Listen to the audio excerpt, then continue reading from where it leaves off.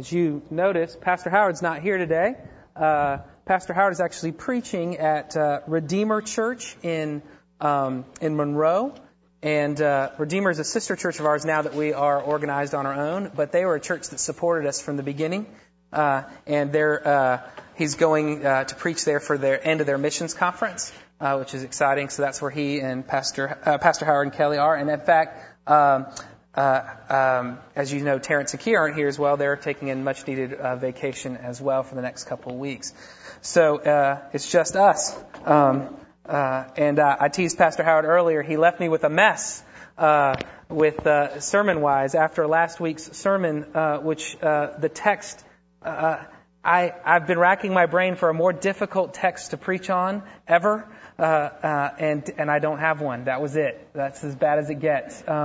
But what do we do now? What do you do after that? And I'm going to be very careful in the way I speak about this, just so you know, because last week was so NC-17 rated, and because the text was so NC-17 rated, I may be speaking a little bit more in code than normal, or a little bit less accessible for some of the younger kids to start, just so we get all the data out there. Because last week we had people who had to leave their kids they had to go entertain them other places, because it was so hard. And it was so hard. It is a horrible thing that happened in Israel. The scripture talks just about a murdered woman, but there was so much more. And I want you to know also that me speaking about it in kind of higher language is not, I'm just trying to communicate data in that sense.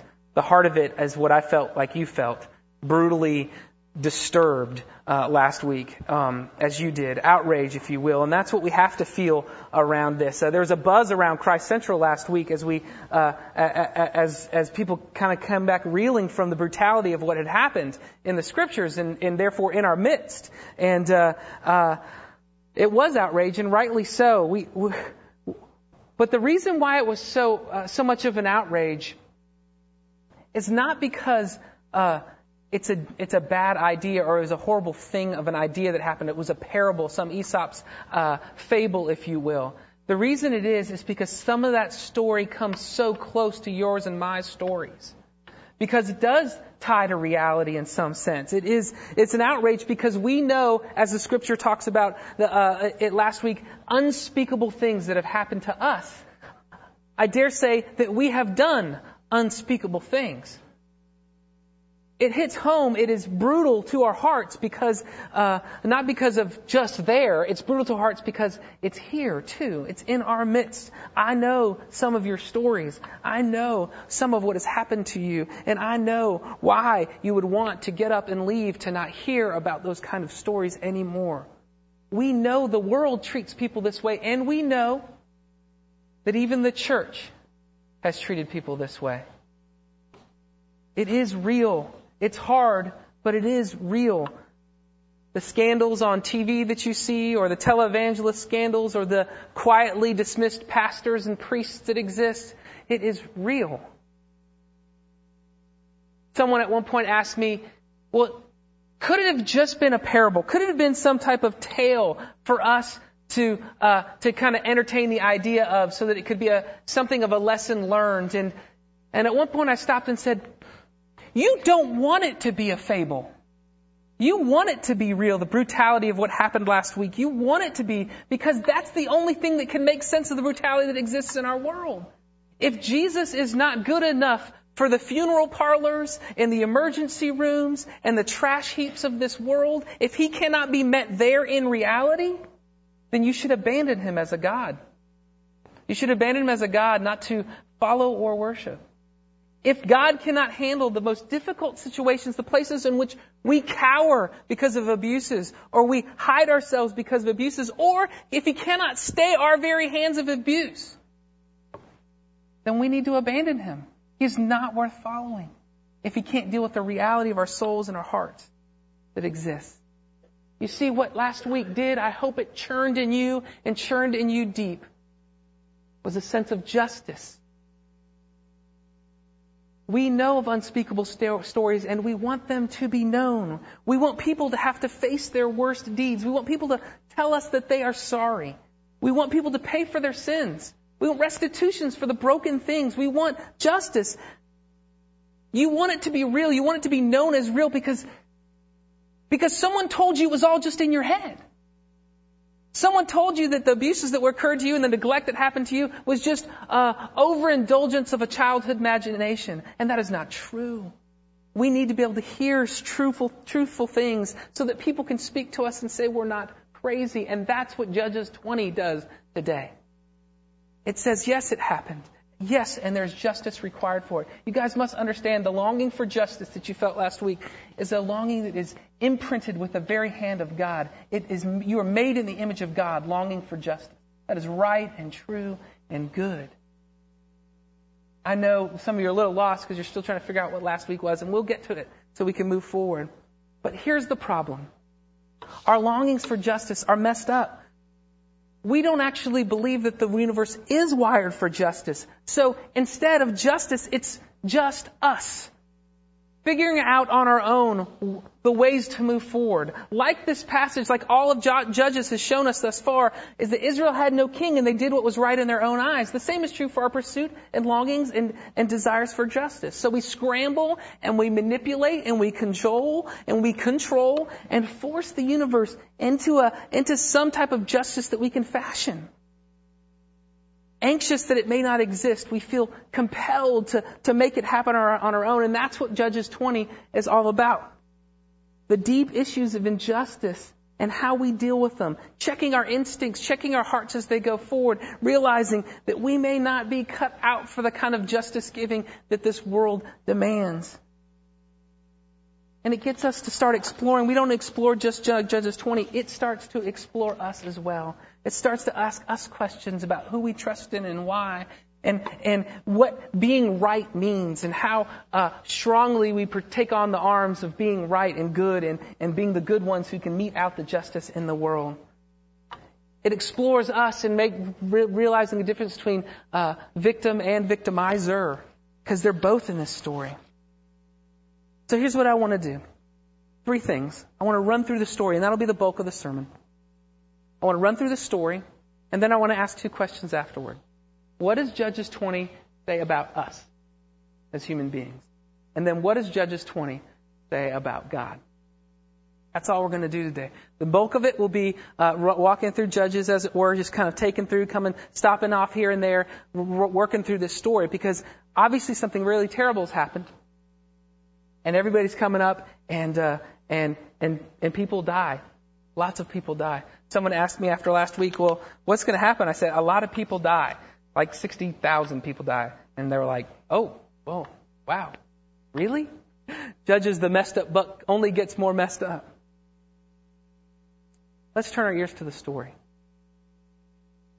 Verse 1, then all the Israelites from Dan to Beersheba came out as one man before the Lord. The leaders of all the people of the tribes of Israel took their place in the assembly of God. Then the Israelites said, tell us how this awful thing happened. Here's what's interesting first. Everybody shows up, and in fact, the leaders, and they come out as one man. Now, one man's pretty important. One person, one united as if they were one body. It's a multilateral UN force or confederacy of 11 tribes. The irony is the amazing thing about this is that we've been all the way through Judges now. There's only one chapter left, and we haven't had a place of unity yet. And in chapter 1, verse 1, God calls them to unite against the Canaanites. And not until this point, even in the glorious days of Deborah and even Gideon, they never assembled all together united. And the irony of it is, this is the first time there is one man, if you will, and guess who they're fighting? Their own people. Israel is the first time that they're obedient to Joshua 1:1 is in the fact that they have to be their own worst enemy. That's one irony. The other thing is, you got to see how the order of things works. Look how it reads. It reads, they all assembled with swords in their hands. Then they ask, what happened? You know how that goes, right? You're mad, something went wrong, I'm ready to fight, then what happened? They come ready to fight. Obviously, cooler heads don't prevail in these things, but there's no king. Remember, there's no one to go to talk about adjudicating the situation. And there is no king, but Israel knows that Yahweh is their king, but you got to understand also that Yahweh hasn't even had an honorable mention in the last 4 chapters. We're a quarter of the way through the last quarter of the book, and Yahweh doesn't even show up. They don't have practice any kind of Yahwistic worship anymore. God's just He's not around. They don't engage Him. Of course He's around. He's sovereignly over all these things, but they don't engage Him as a king who can actually help with the situation. So it's grab your swords, come on, then it's kill them all, ask questions later, is what it is. Let God sort them out, is what's happening here. They're showing up. And I understand. But this is what the picture is. Now it's interesting because what's not in your text is that the narrator says that the Benjamites were aware of the gathering in Mizpah. The Benjamites, the bad guys, if you will, in the story, they know what's going on, but they don't show up. They don't show up to bring justice to even their own people. They start posturing for something else. Okay, so the question is, what have you done? Give us your verdict on this. And what is it? The Levite husband, and the word in your text in verse 4, it starts there. So the Levite, the husband of the murdered woman, said, I and my concubine, which also means second or third wife without a dowry, as we heard last week, came to Gibeah and Benjamin to spend the night. And then I left a lot from being repeated. And then I put, now all you Israelites, speak up and give your verdict. Let me summarize what the Levite priest said. The Levite priest actually owned the fact that he was the first one being pursued by the group at Gibeah. He agreed to that. And then he said, and he also admitted that he's the one that also did the dissection, if you will, and sent the parts across the land. What he didn't say in his explanation of things, what he didn't say was that he was responsible for throwing her out to the crowd of people. What he didn't say was the scripture said was that unspeakable acts occurred then, that they had their way, as the scriptures would say. They had their way and they left her either too dead, or dead. He didn't mention that he was partly responsible for what happened to her. He didn't say any of that thing. And he's a Levite, a priest of God, and he doesn't even mention Yahweh again the whole time. He doesn't mention God's covenant love of dignity with people. He doesn't mention, the 10 Commandments, thou shalt not murder, or anything like that. He says, what you gonna do about it? That's a rough translation of now all you Israelites speak up and give your verdict. What you gonna do? You gotta do something. And so a man who's partly guilty for this situation, again, let's be really clear, he's guilty and really badly guilty, but he's not the actual crowds who did the most of the diabolical act, even though his was pretty horrendous. He comes up, they believe his story exactly as they said, and he goes, what's your verdict? Not, where is the king of Israel and how should we, let's check the scriptures out, let's move forward in this, let's figure out what y'all gonna do about it? What y'all gonna do? No, it's just us. The trigger-happy people of God, duped by a bad priest, duped by their own sense of indignation, which is a right indignation of what happened, duped by their own sense of righteousness that they can bring about that justice. They're enacting as a just us justice. Instead of calling for the justice of God, they're acting as if they didn't have a king and they could do what was right in their own eyes. And you know what happens next. The same thing that happens on every playground from kindergarten all the way up to the playgrounds of warfare. It's called escalation. Y'all remember this? I'm sure that none of you have ever participated. I'll tell this story as if I had never participated in one. But in elementary school, I was, believe it or not, a little overweight. But I was a wrestler, and I didn't mind participating in some ruckuses every once in a while. But this instance was clearly not mine. It was someone else's, and I'll deny it if you ask my mom about it. But you know how it goes. I don't know about elementary school for you, or this is kind of junior high school, if I remember correctly. And it starts with some smack talking, right? Everybody's kind of talk, and something, usually a mom gets involved in there somewhere, or at least said about somebody's mom at some point. And in my school, which ended at 3:15. It took about 3 minutes to get to the other side of the fence from school grounds, so you wouldn't get in trouble, which is not actually true when you live on a military base, because you always can get in trouble there. And so people would go out there, and then it would start the jaw jacking All 3 minutes on the way out, a crowd would start gathering, and then there would be escalation. There would be the beginning of a taunt. And then my all-time favorite is the chest push. You just kind of push up there and you get a little pop in there, and then for some reason a chest push to a push. Now I still, just in the theory of human beings, don't know why a push is not right into a punch. I just don't understand why that happens. But you can get a couple pushes in before necessarily it escalates, unless people are very experienced, and then they don't even mess around with the chest punch or anything like that. They just go at it. But it escalates, and it goes bigger and bigger until there's fists flying, and it's a measure. It goes from posturing to counter posturing to pointing to pushing to fight, just all out fight. And that's exactly what happens here. Israel comes up and says, it's like this is the nuclear arms race of the ancient Near East. Here it is. The tribes of Israel sent men throughout the tribe of Benjamin saying, what about the awful crime that committed among you? Explain the awful crime committed among you. Now you understand that's an indictment of them as a whole. That's what they're doing there. What kind of people are you that let this happen? And they actually tell them, surrender them up, give them up, spray them up, tell me who they are. I don't care if they're close to you or not. I don't care if it's your uncle or your aunt. Bring them out here. All right. And you know what they say? No way. It ain't happening. No way. It ain't happening. Now here's the really good thing about this passage is actually they say something that's really neat. It seems a little haughty, but it says, surrender the wicked men of Gibeah so we may put them to death and purge the evil from Israel. The rightest part about this escalation is that last part. It's to bring purity to Israel. This is a pox on their house. This is a horrible thing that happened. And the longing for justice that we have does need to move forward.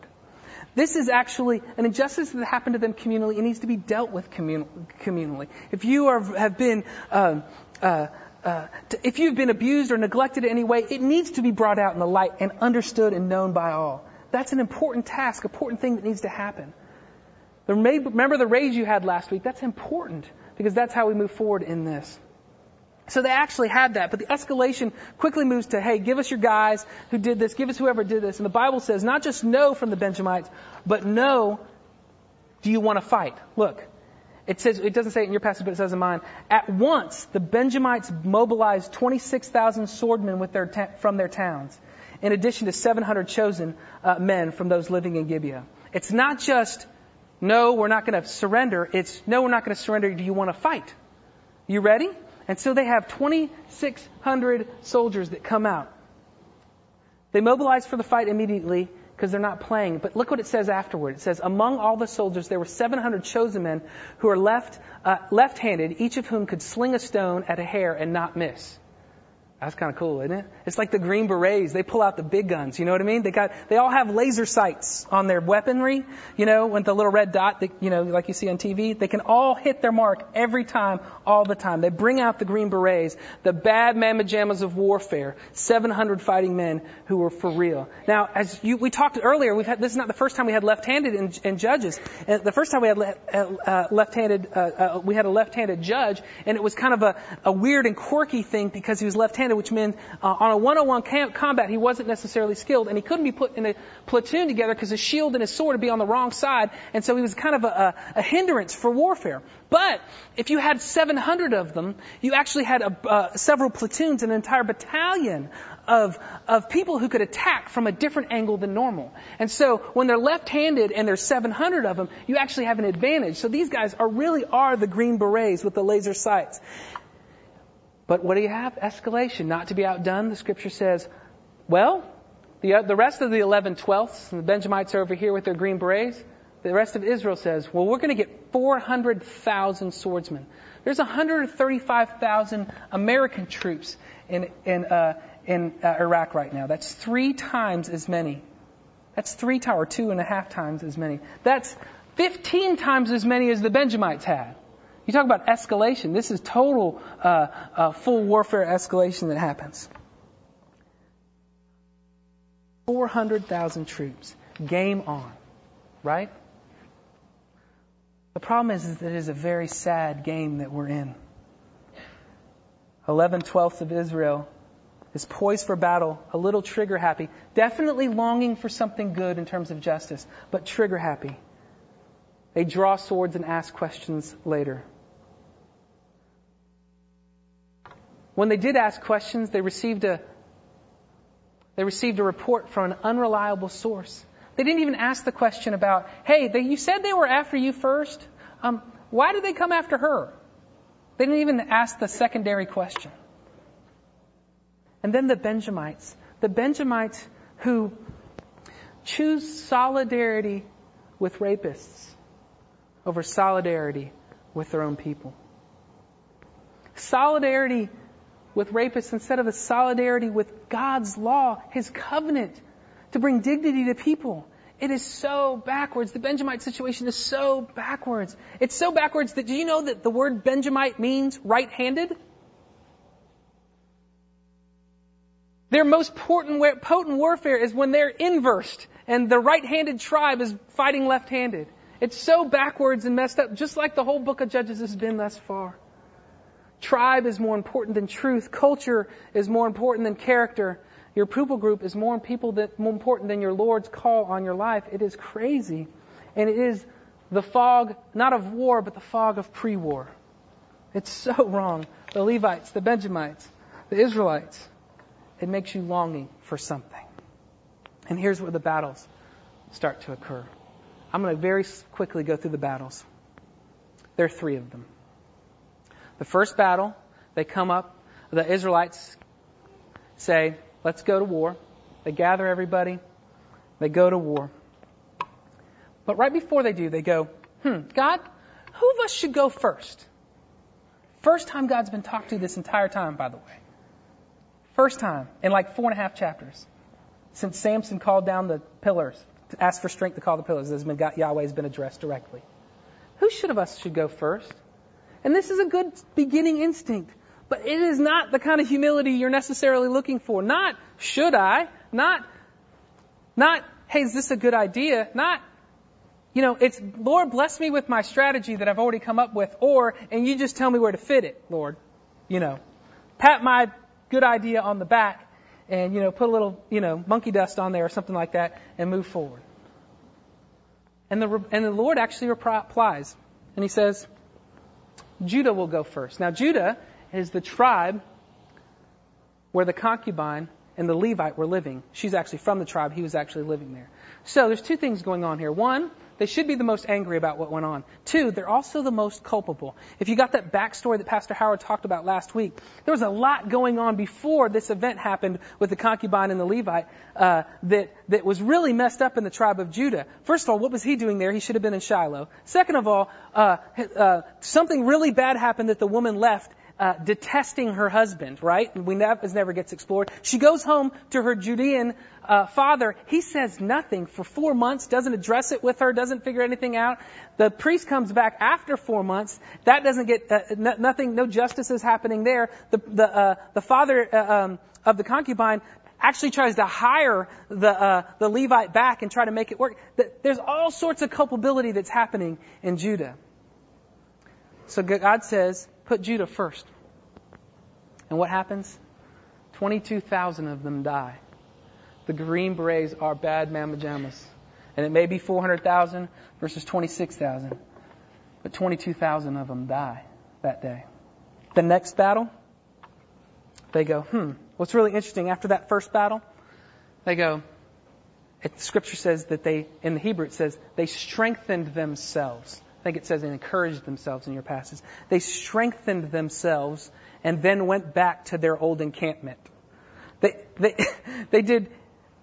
encouraged themselves, they strengthened, they give some good kind of, I think I can talk.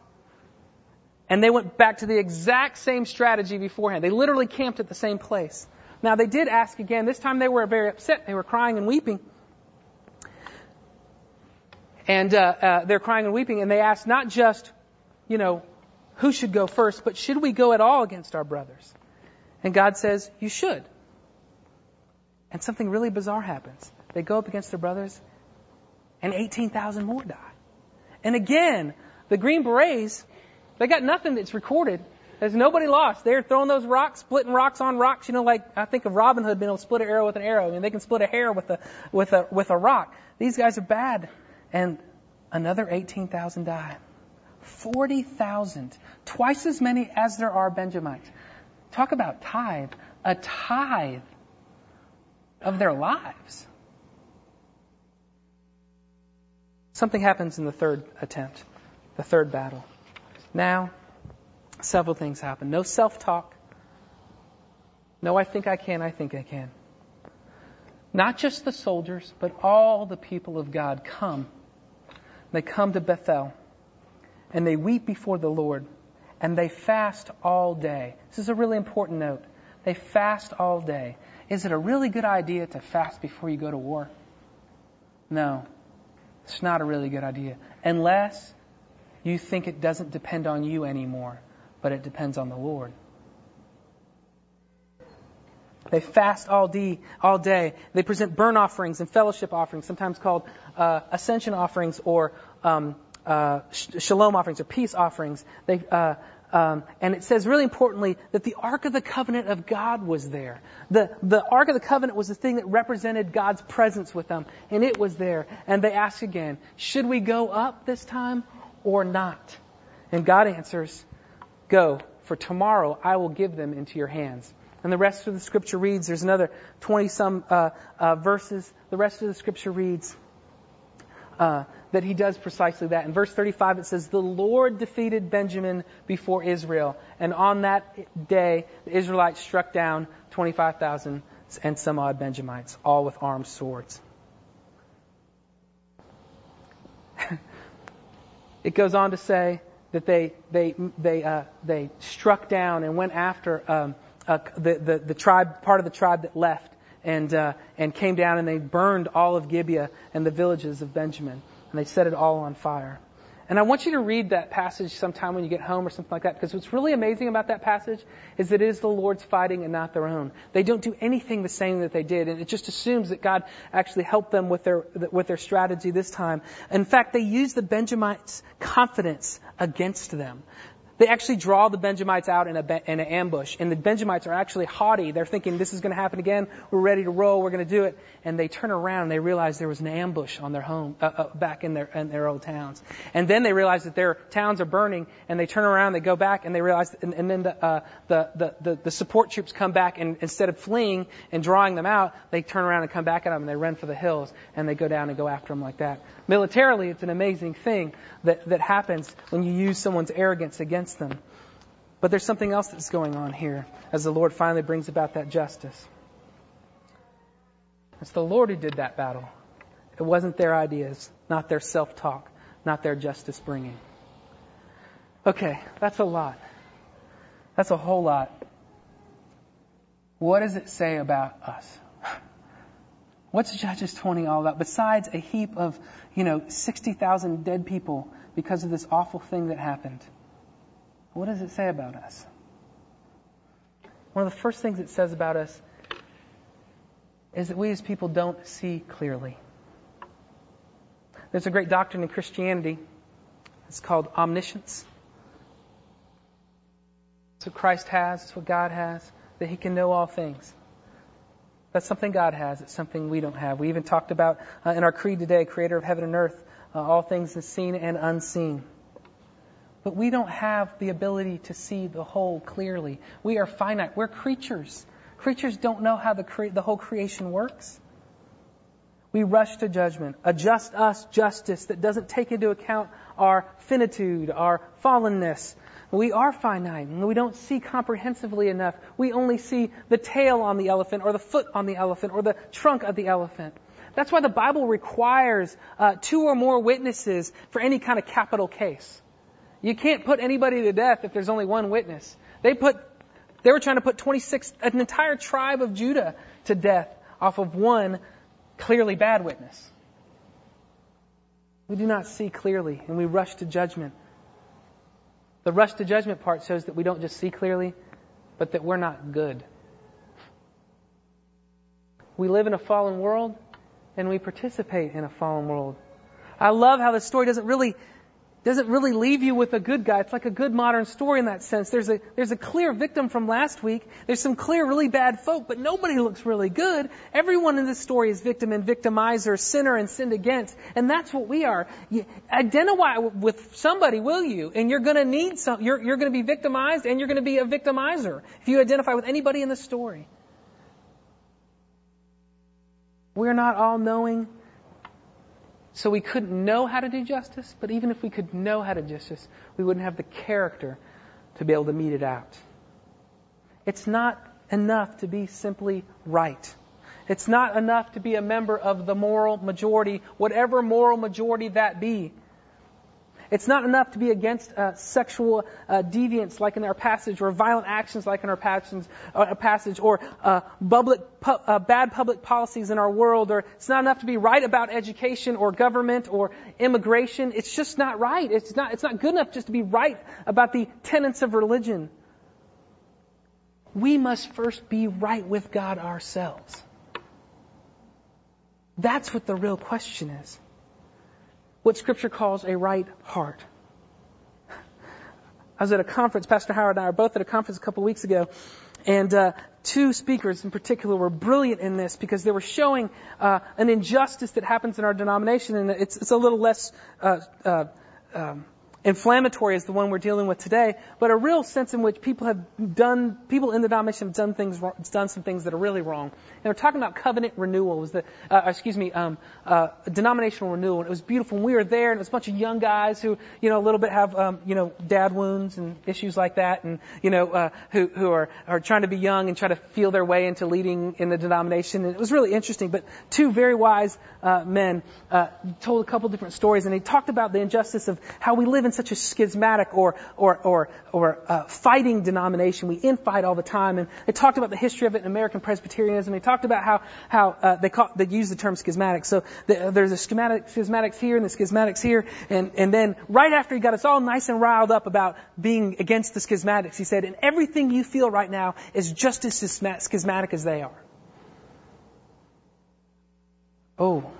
I'm not good enough to know my own heart. I'm not good enough to know that an anti-schismatic party is schismatic. And then another guy started talking about the paranoia of the religious right and how bad they are about, worrying about, don't let those people out there mess up your kids, or don't let them come into secular ideologies or anything like that. And he was just dogging them, and it was just great. I was loving it. It was awesome. And and right at the time where my heart was really going to get in bad shape, he said, "And you know what that is for us today? It's called cynicism. Their paranoia, our cynicism. All cynicism is paranoia with an iPod." Think about that one. That runs for a long time. It's been haunting me for weeks.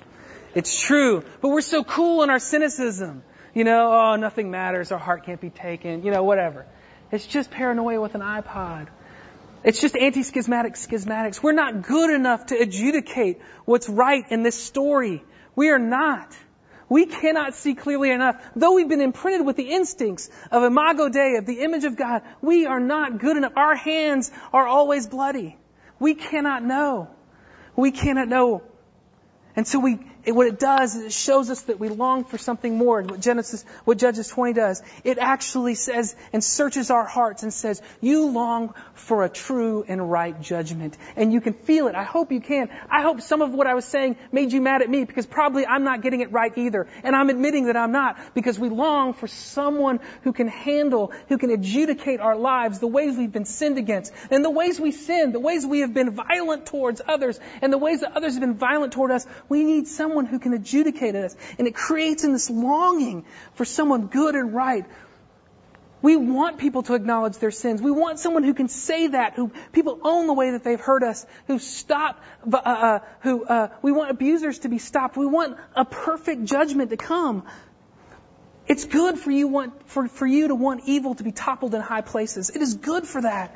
It's good for you to cry against the powerful, to the disenfranchised and the exploited, the marginalized, and others who are taken advantage of. We're supposed to long for more, and Judges 20 makes us do that.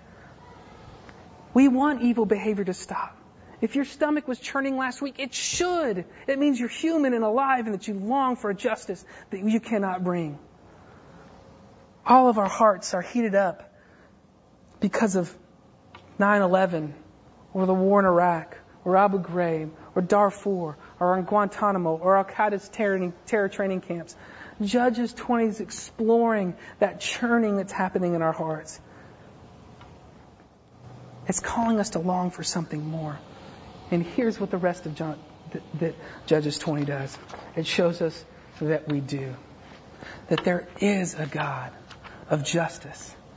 That there is a God of justice. And there is a God, which I'll say, of sacrifice. Listen. He's the perfect judge in this.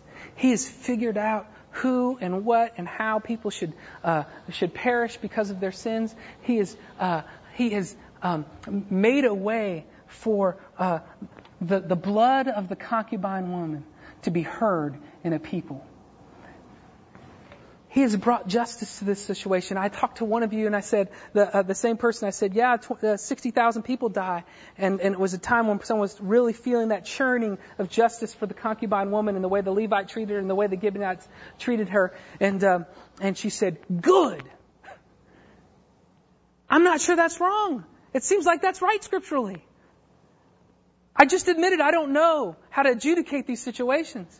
But I'm telling you, we have a judge, a king in Israel who does.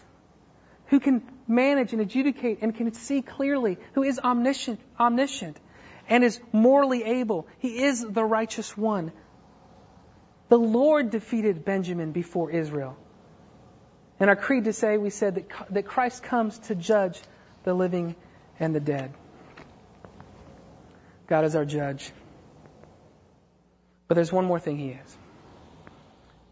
He is our sacrifice and our substitute. Look at what changes in the battle stories. They weep in the second one. They're really audacious in the first one. They weep in the second one. But in the third one, they actually make sacrifice. They actually have a burnt offering, an ascension offering, same thing. They also have a peace offering. Do you know what that means? That means they took an animal. The priest, probably not the Levite priest, considering the son of Aaron was there, the son of Aaron was there, and they placed their hands on that animal as a representation for all of Israel, that there would be a substitute for the sin that they committed would be on that animal. This is the 11/12. This isn't the Benjamites. This is the ones that are trying to fight for justice, and they put their hands on, the priest puts their hand on that animal, and they take the animal and they burn it as a whole sacrifice. The whole thing gets burned up. What is it doing? The transfer of hands is the transfer of their sin. It's a symbol, if you were watching it, is a symbol of Israel's sin on the animal. It's a substitutionary atonement, a substitutionary reckoning. It's a substitute sacrifice for what should have happened to them. There are actually two burnt offerings in their story. The Benjamites are a burnt offering too. You realize that? Their whole town was burnt up in a hole. Or there's a substitute burnt offering. One who takes our sin on us and is burnt up before the Lord. This is what our Lord Jesus is. He is our burnt offering. Our scriptures today in the assurance said, He who had no sin became sin so that we might become the righteousness of God. He substituted Himself for us so that we could stand right before God. We deserve, and so did Israel on the other side, all 12 tribes deserve to die at the hand of God. But God made a way through this sacrifice. He made a way for them because He loved them, because He keeps covenant with those who break covenant with Him. He keeps covenant with those who are dastardly and awful, who should have done better, should have done right. He, through a substitutionary atonement, a substitution of that sin, brings redemption to the people. He who has no sin, Jesus, became sin for us, so that we might become the righteousness of God. That's the story of the gospel, and that's the story of who we are. And then there's one more thing that happens. They don't just have, this is the beauty of it, they don't just have a burnt offering, but they have a shalamim, or shalamimim. Shalamim, that's what it is. Shalom. They have a peace offering, a fellowship offering. Not only has God made a way for you to not receive the sin you deserve, but He's made a way through Christ Jesus to have fellowship with Him. Not just a pardoned criminal, but a son and daughter of God Almighty, of the Judge who can see clearly. There is not just a burnt offering that goes up, but a peace offering made with God and His people, a shalamim. That's what we're about to do here. For those of you who can trust the substitutionary atonement, who can trust the burnt offering that Christ is for us, there is a peace offering here. This is a celebratory offering. This is where we dine with our Lord like they did. Different than the burnt offering that's a whole offering. The peace offering actually gets distributed. The priest eats a little bit. A little bit is portioned out for Yahweh to come and consume. And the rest, and some goes to the people. It's a fellowship is offering. There's nothing wrong between us anymore. It is peace that can be had. And that's what happens at our Lord's table. A peace offering of celebration. Oh Lord, thank you that the wrath has passed us that we deserve. Thank you that someone other than us got burnt up. Thank you for how you have restored us to yourself as your covenant people. And thank you for letting us dine with you then, now, and for eternity. Let's pray. Lord Jesus, we do thank you. We thank you for your goodness. We thank you for your love for us. We thank you that you care for us. We thank you that you have pardoned our sin. We thank you that you make a way for the abused and the abuser, that you can see rightly and clearly. We thank you and we trust you that sometimes you will bring justice and clarity for us, and sometimes we don't understand it. But Lord, we trust you as the eternal judge, the one that will raise the living and the dead and judge them. But Lord, we know if we're judged on our own merit that we won't make it. So we beg as a covenant people that you would continue to make your covenant renewed in this Lord's Supper, that Jesus would continue to intercede for us, our sacrifice and substitute. Jesus, please give us faith to participate in the fellowship offering even now. We ask this in your name. Amen.